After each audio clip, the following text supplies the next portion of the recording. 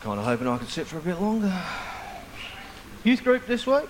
Yes, youth group starts on Friday. Youth group starts on Friday. You're all invited.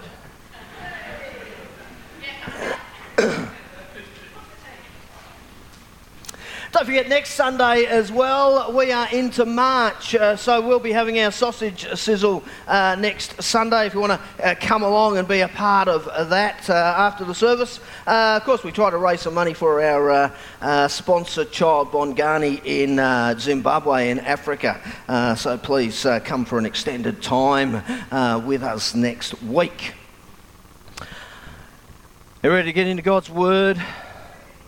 Excellent. We've been in a series entitled The Gospel Going Global. We've come to Acts 17 and we've decided, because that's the theme verse for our series, that we're just going to camp a little while in what Paul writes to the church in Thessalonica. And so last week we began that journey, 1 Thessalonians 1, and I finished off at the end how Paul sets each chapter up with the coming of the Lord Jesus Christ, and how last week we sort of concluded with him inferencing the rapture. And so this morning we're going to go to 1 Thessalonians 4, 13 to 18, if you've got your Bibles ready there. Let me begin by telling you about a young woman. She was all excited about Saturday night and a big date that she was going to be going on. And so Saturday morning she gets up early, she goes down to the hairdresser's, gets a nice do. She heads off to get her nails done, and then she goes and buys a new dress, new shoes. She gets home, she soaks in the tub for a few hours, then she puts a face on, as you ladies like to do. She gets the dress on, she's all ready. She's waiting for 7 o'clock for the date to arrive. But 7 o'clock comes and goes. 7:30 comes and goes. It gets to 8:30 and she decides, that's it, I've been stood up. Goes upstairs, takes her hair out, puts her pyjamas on, comes downstairs, gets in front of the TV with a bucket of ice cream and the dog, settling in for a movie that night. When all of a sudden, ding dong, the doorbell rings. She gets up and answers it, and there's her date. Suddenly, his eyes open up and his mouth drops and he says, I'm 2 hours late and you're still not ready. Folks, Jesus Christ is coming again. The question for us this morning is, are you ready? We need to be living in a constant state of readiness. And so this morning I welcome you again to our series, Living Upright in an Upside Down World. Paul visited the church of Thessalonica, and today I've entitled the message, Rapture Ready or Left Behind. Every year, I speak on this topic 2 or 3 times, because this should be the driving force behind why you get up out of bed in the morning. This is what our faith is all about. Everything else in the Bible really is sort of past tense and is now preparing us for that great and glorious day when Christ will come again. Just before we get into the message in earnest, I thought I'd show you the video clip of the trailer Left Behind. If you haven't seen the movie, this one's with Nicolas Cage. It's a good movie. It's enjoyable.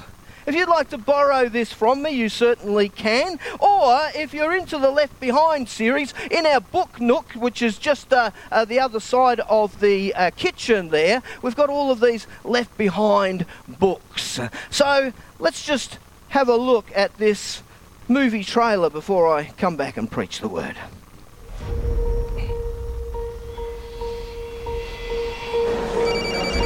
Hello? Hi, Mum. Chloe, welcome home. So is everything set for Dad's surprise party? He got called into work. Can I buy you a coffee? I'm waiting for someone. My dad. Hi, sweetheart. Hey. Welcome aboard PanCon Flight 257 to London. Flight time today will be 6 hours and 30 minutes. I love you.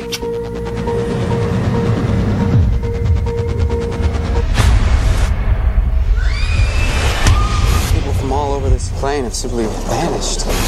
Chris, let me in! Chris!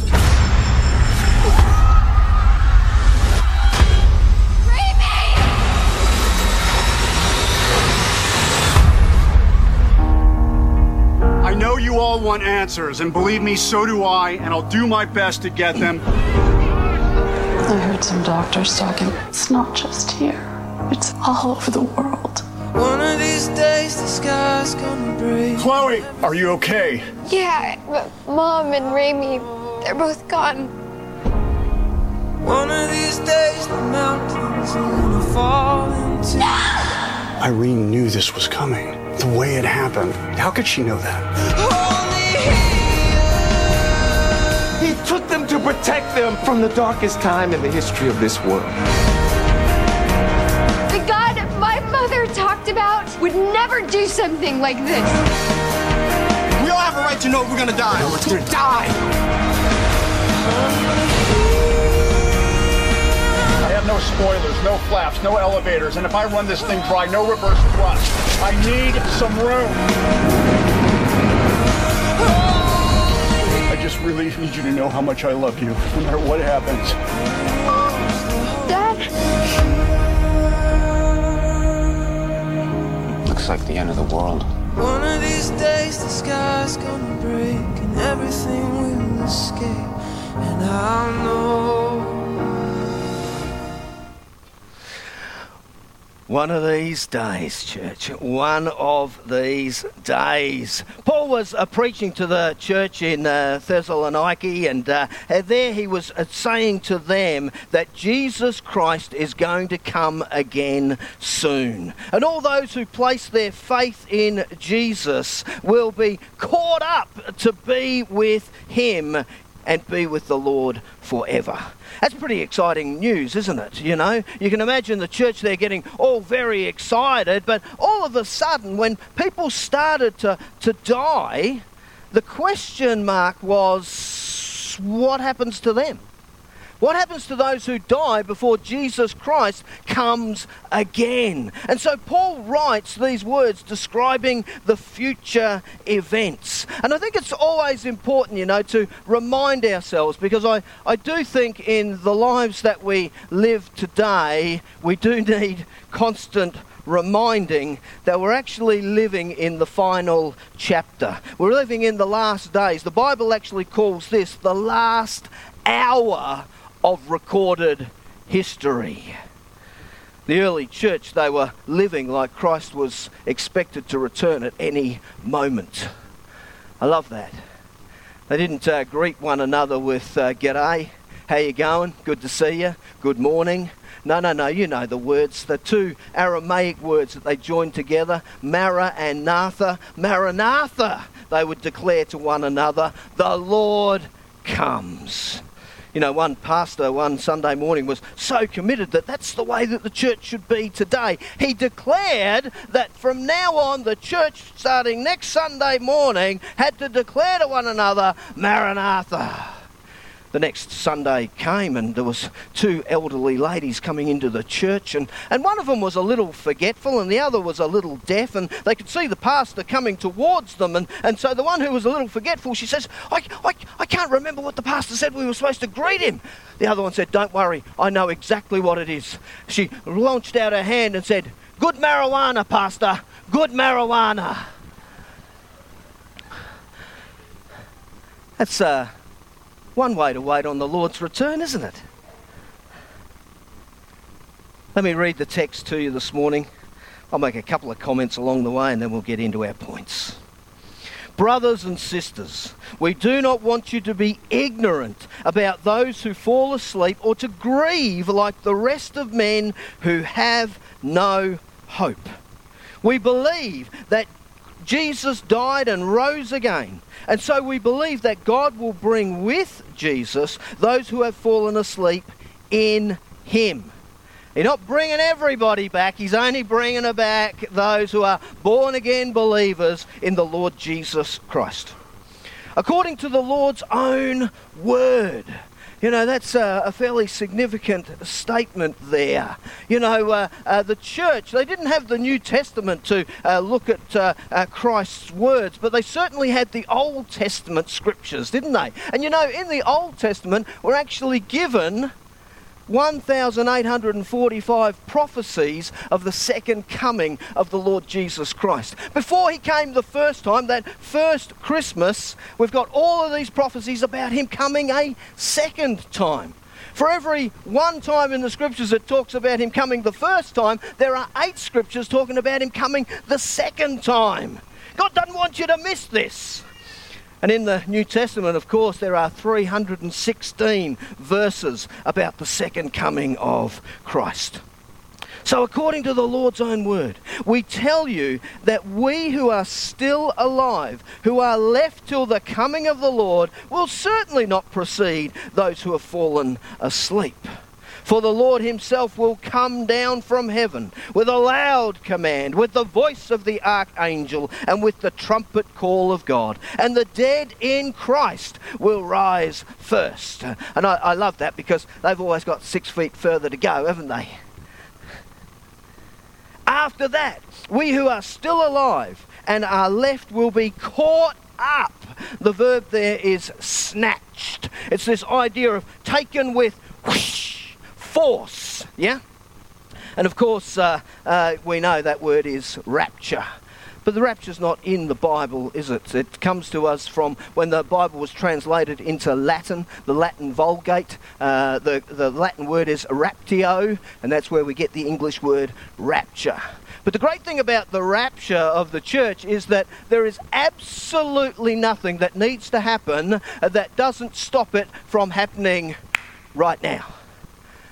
I had a little giggle to myself this morning, thinking to myself, I'll be reading the scriptures and I'll look up and you'll all be gone. I'll let that sink in for some of you.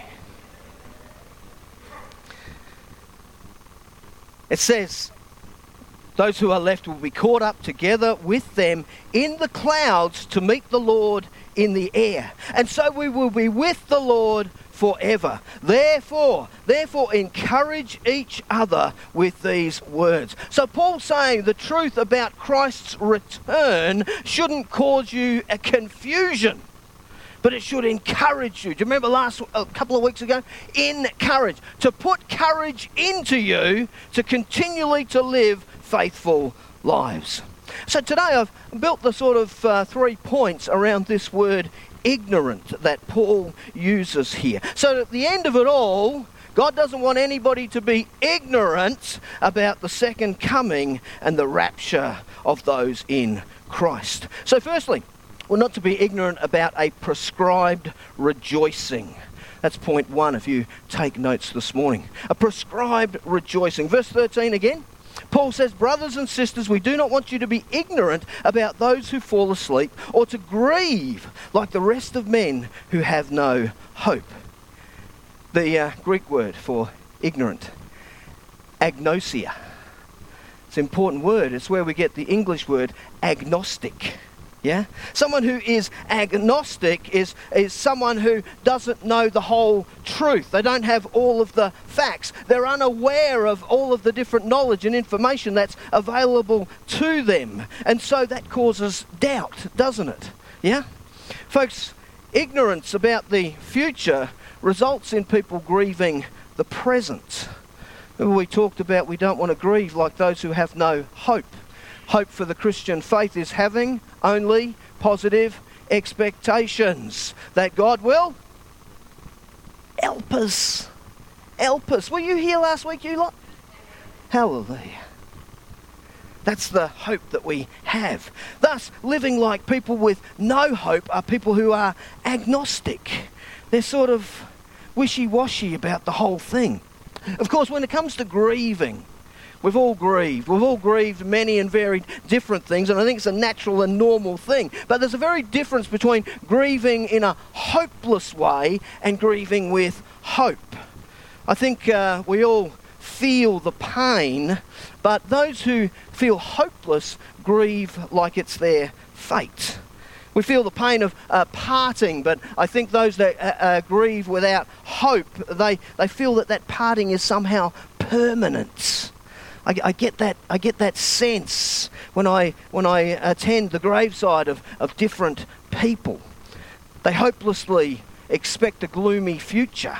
Whereas you and I today, we should be expecting a glorious tomorrow, shouldn't we? At any moment, the Lord Jesus Christ should return. And so we should be living those hope-filled sort of lives in the face of other people. I think people without Christ wake up with a sense of doom and gloom and a sense of despair, and we see that happening more and more in the world today. But we wake up with this sense of, today could be my deliverance, and I live in this delight and this glory that Jesus is coming again.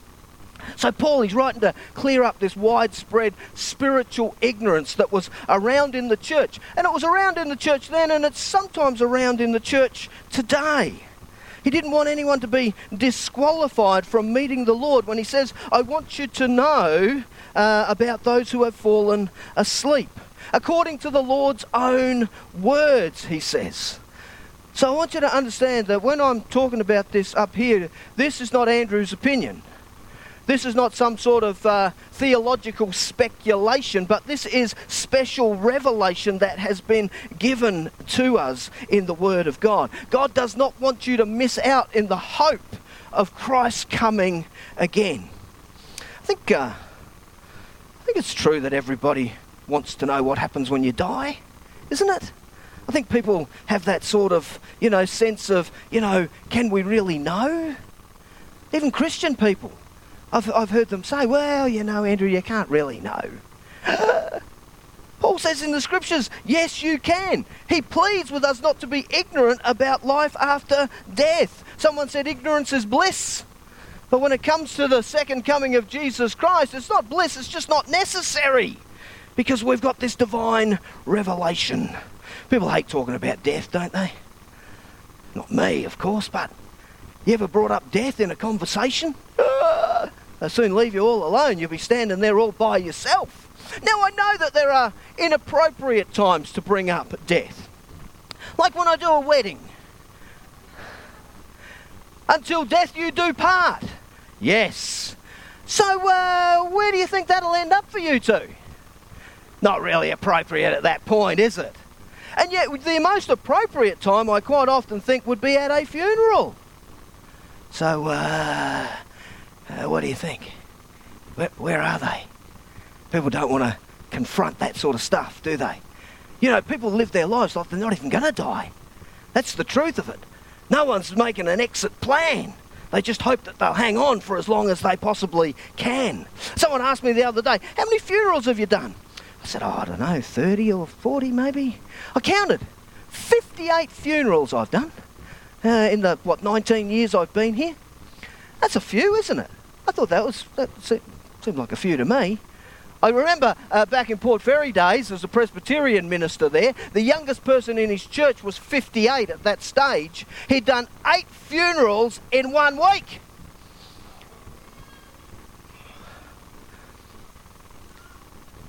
Only in one occasion on those 58 times has someone ever approached me and asked the question. I was at the graveside, we did the ashes to ashes, the coffin goes down, that's it, amen. And she raced over to me and said, where is my daughter now? And the Bible says, always be ready to give an answer for the faith that you profess. God didn't want her walking away in ignorance, but to know the truth of God's love for her. We still hurt, don't we, as Christians? When someone dies, that pain, that's real, that's tangible. But we grieve with hope. Because, when Christians die, they don't actually die in the way that we think. They actually fall asleep, the scripture says. Reminds me of that Sunday school teacher who asked the children, why does the pastor want you to be quiet in church? One little girl raised her hand and said, because some people are sleeping?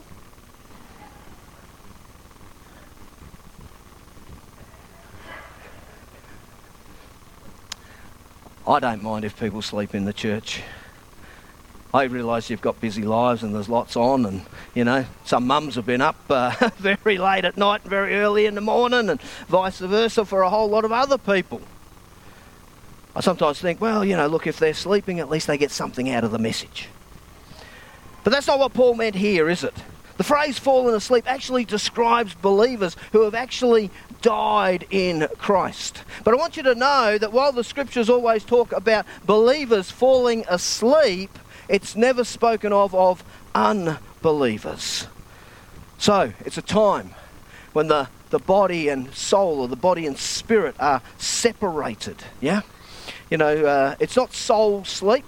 When I'm talking about your soul, I'm talking about your mind, your will and your emotions. They go to be with the Lord, with your spirit. And your body is just simply asleep. That's what it says in 2 Corinthians 5 verse 8. We prefer to be away from the body and at home with the Lord. And so in this sense that your body is asleep, it's this idea of no sort of consciousness of what's going on around, yeah? At the resurrection, it will be instantaneously brought back together. The Romans, of course, they hated the graveyard. They thought it was a place of departed spirits, an evil place. It's a place today where the occult gather, isn't it? In order to conjure up evil spirits, in order to try and get in touch with your dearly departed. Of course, that's not biblical. You know that, don't you? Yeah? You know, whenever you grieve the love of a lost loved one, there can be that sense of grief that you want to get reconnected in some way. And we know that evil spirits will, on the other side, remember we talked about imitating last week? They will imitate your loved ones and present an image of you in them in that grief that isn't real and true. Christians are changed as we sleep and our spirit goes to be with the Lord. And that's the time when we are waiting on Jesus Christ to come again. Of course, Christians changed all of that scariness about the graveyard when they actually changed the word to koimaterion.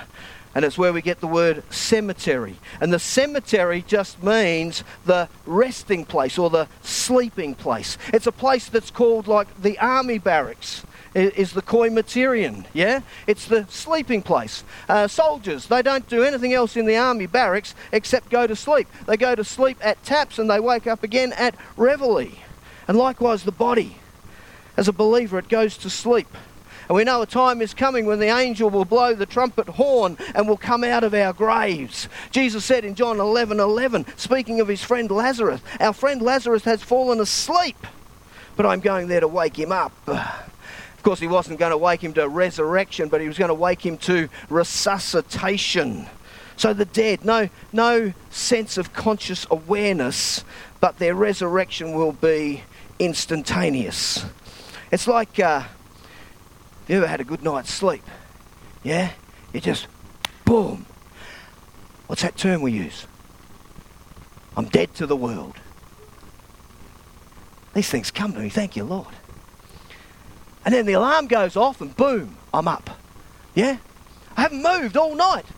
Sheets haven't moved, I haven't turned, I haven't done anything. That's what it's going to be like when you're placed in the grave, when you die, when your body's laid to rest, however you want to term it. Yeah? You've got this no conscious awareness of what's going on. Your spirit and soul has gone to be with the Lord and he will bring it back again and boom, it'll happen instantaneously. So believers, we grieve with hope because we don't actually say goodbye. When we say goodbye, there's a sense of finality, isn't it? But I just say good night. I'll see you in the morning. You know, I've stood at the graveside of a lot of people, Christian and non-Christian people. Did it just this week. Did a funeral on Monday. Non-Christian family. Mate, I'm going to go away and just no hope. No hope. And then, of course, Sam Bellardi passed to glory and we did the funeral on Tuesday. And wasn't that filled with hope? Wasn't that filled with rejoicing? A prescribed rejoicing, because we know exactly where Sam is. We know he's a brother in Christ. We know that Jesus Christ is coming again, and we're going to be reunited with him. That's what Jesus said in Revelation 2:11. Be faithful even to the point of death, and I will give you the crown of life. He who overcomes will not be hurt at all by the second death. See, the first death is physical. The second death is spiritual. A lot of people are worried about physical death. But I want to say to you, I wish they were as worried about the second death, the spiritual death, because that's the one that's really going to kill them. So, next, we don't want to be ignorant about a promised return. You are no longer ignorant about what's going to happen to the body at death and your spirits, and so we can rejoice. Now let's have a look at the promised return. Verse 14 and 15. We believe that Jesus died and rose again, and so we believe that God will bring with Jesus those who have fallen asleep in him. According to the Lord's own words, we tell you that we who are still alive, who are left till the coming of the Lord, will certainly not precede those who have fallen asleep. Folks, this planet is littered with graves, isn't it? You know, the pyramids, the Taj Mahal, the Ming dynasties, you know, the emperors, they have graves that take up about 100 acres of land. I was at the gravesite out there at Bendigo this week, and they just keep more and more and more. I went to one grave of a person that I did a funeral for, and I know exactly where her grave is because it's next to the tap. If ever you want me to find you, you know, so I can get a landmark. Next to the tap. And I looked at how many more graves have gone in the last 6 or 7 years since I did her funeral. It's more and more and more, isn't it? More people on the planet. You know, there's a grave in Medina. It's the grave of Muhammad. And millions of Muslims will go there and visit the grave because Muhammad is dead. He is stone cold dead. He ain't coming back. But that's the distinctiveness of Christianity, is that Jesus Christ is alive. Jesus doesn't have a grave where we can go and visit because the tomb is empty. He's risen from the grave, and that's the great hope of the Christian faith, isn't it? You know, we believe that Jesus has defeated death, and so we don't have to be concerned about that anymore. I think it's a concise summary of biblical Christianity. Jesus Christ, who is the Son of God, born of the Virgin, conceived of the Holy Spirit, was able to live this perfect life, free of sin, so that he could die on the cross for our sin, and he rose again, and that resurrection is the receipt that God the Father accepts his payment for our sin. And then I love the whole fact that if Jesus Christ then was resurrected to new eternal life, then we one day are going to have that new resurrected body and live with him forever. Folks, the hope of heaven is that your loved ones, when they die, they are in the presence of the Lord right now. They're with Jesus, and they're going to come back again, yeah? And they're going to be reconnected. Of course, those who are alive when Jesus returns, how many of you are thinking, oh, I hope that's me? You're not going to have a funeral. You're not going to need an undertaker because you've got an uptaker. And you know what?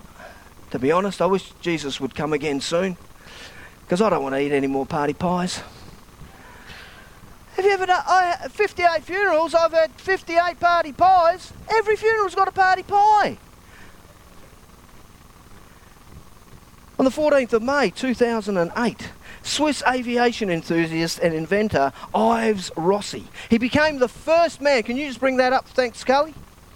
He became the first man in the world to fly with these wings and these 4 jet engines strapped to him. The inaugural flight was in Bex, Switzerland. It lasted 6 minutes. This 48-year-old then daredevil, he made his first public flight. He'd been planning this for 5 years and dreaming of it for much, much longer. He actually stepped out of the aircraft at 7,500 feet. He opened up these, what are about 3 metre wingspan, and then he dropped like a rock before turning and twisting and gliding.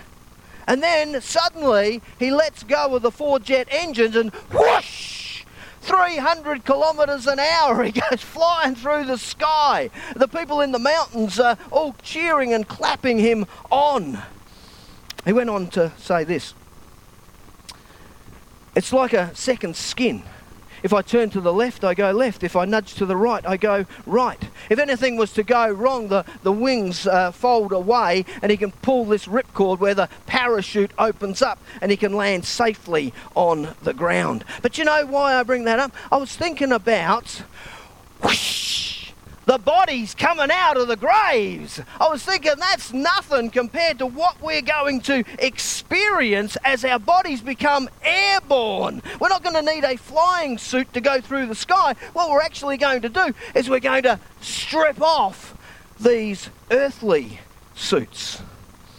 So verse 16, for the Lord himself will come down from heaven with a loud command, with the voice of the archangel and with the trumpet call of God. And the dead in Christ will rise first. It's a study of the end times, isn't it? It's called eschatology. But the most important thing you can learn about eschatology is to understand these sequence of events. I read it as one sentence.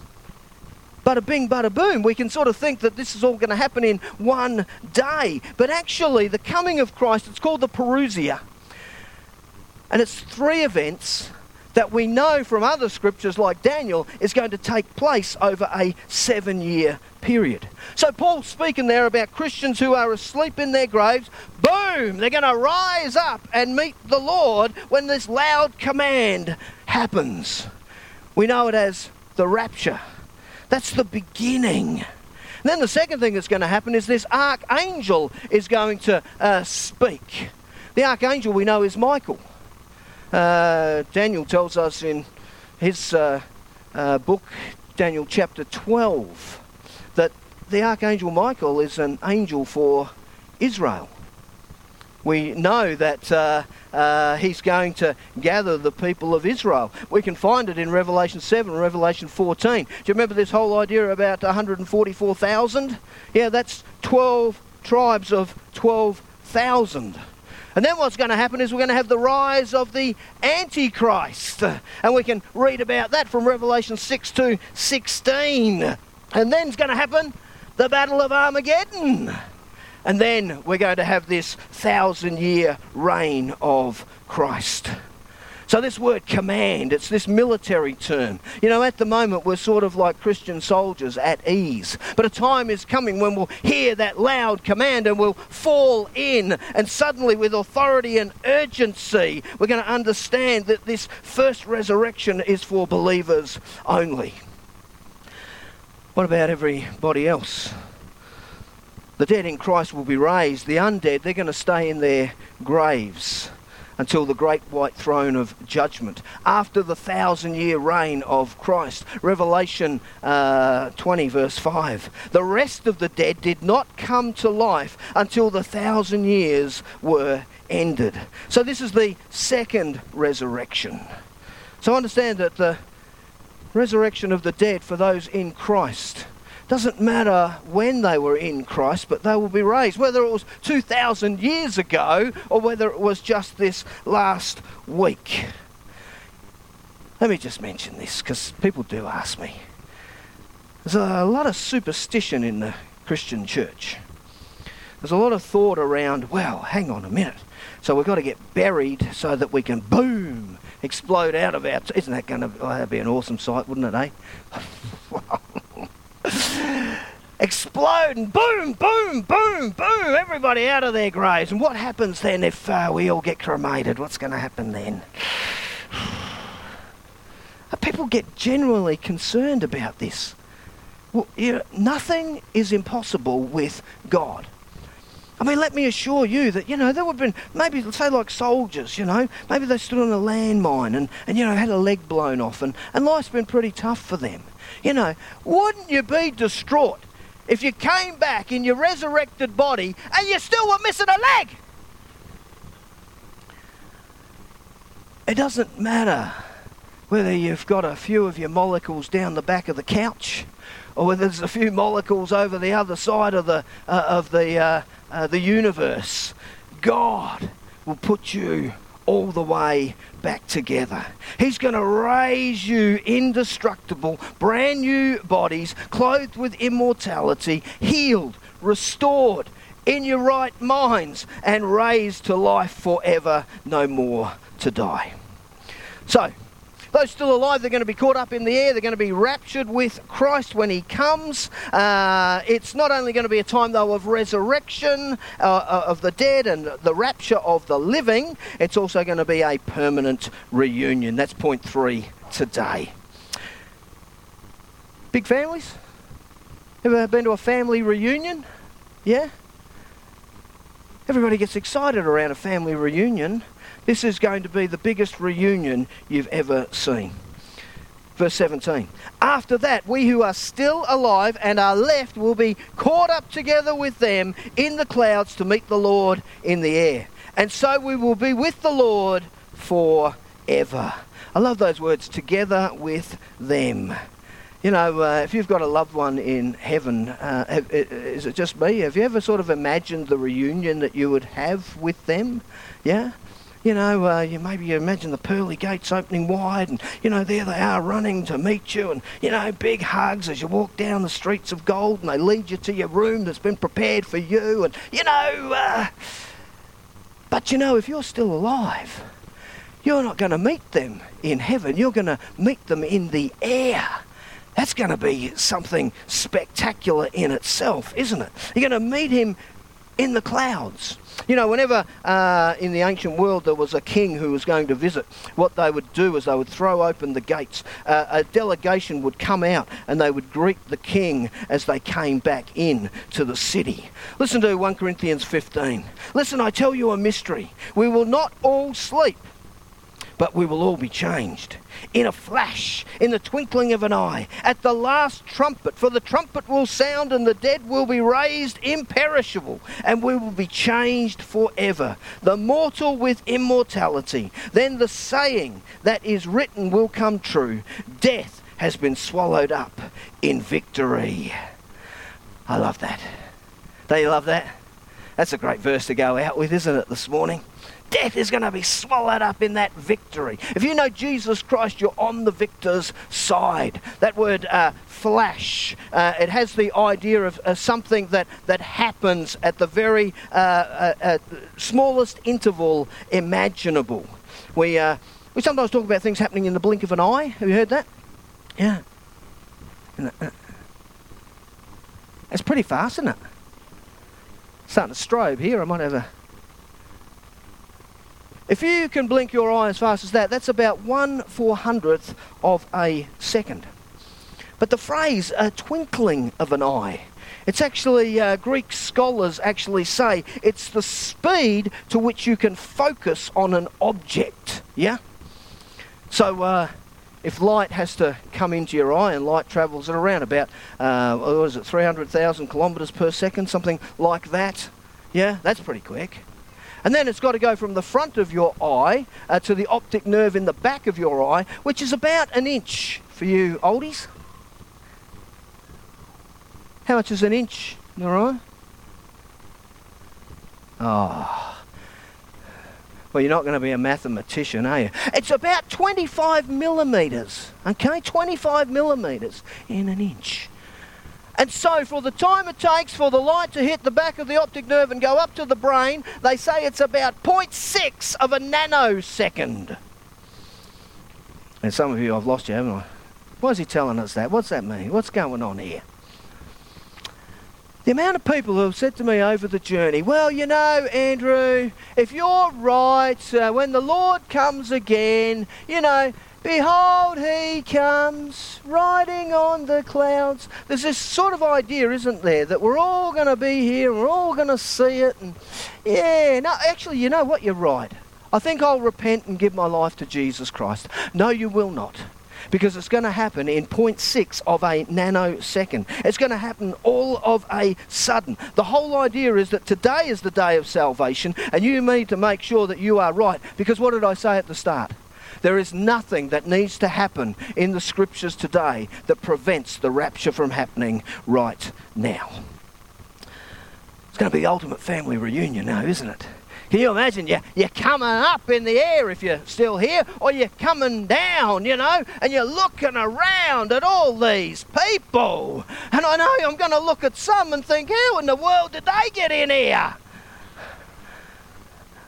One of my favourite poems. I dreamed death came the other night, and heaven's gate swung wide, with kindly grace and angel fair ushered me inside. And there to my astonishment stood folks I'd known on earth, some I'd judged and labelled as unfit of little worth. Indignant words rose to my lips, but never were set free. For every face showed stunned surprise. No one expected me. You know, believing in Jesus Christ as the Son of God, who came from heaven to earth, born of the Virgin, conceived of the Holy Spirit, lived that perfect life, died for you, that you might know life and life eternal, rose again, that guarantee, and is coming again. That's the hope that we hang on to as we live our lives today. You know, I hope I can say today that every single one of you, doesn't matter what sort of life you've lived, maybe you've lived a spectacular life here, maybe you've had a great life. I want to say to you, the most exciting experience of your life is still to come. In the Christian life, that's why we say the best is yet to come. The best experience of our life has not happened yet. So it doesn't matter what's going on.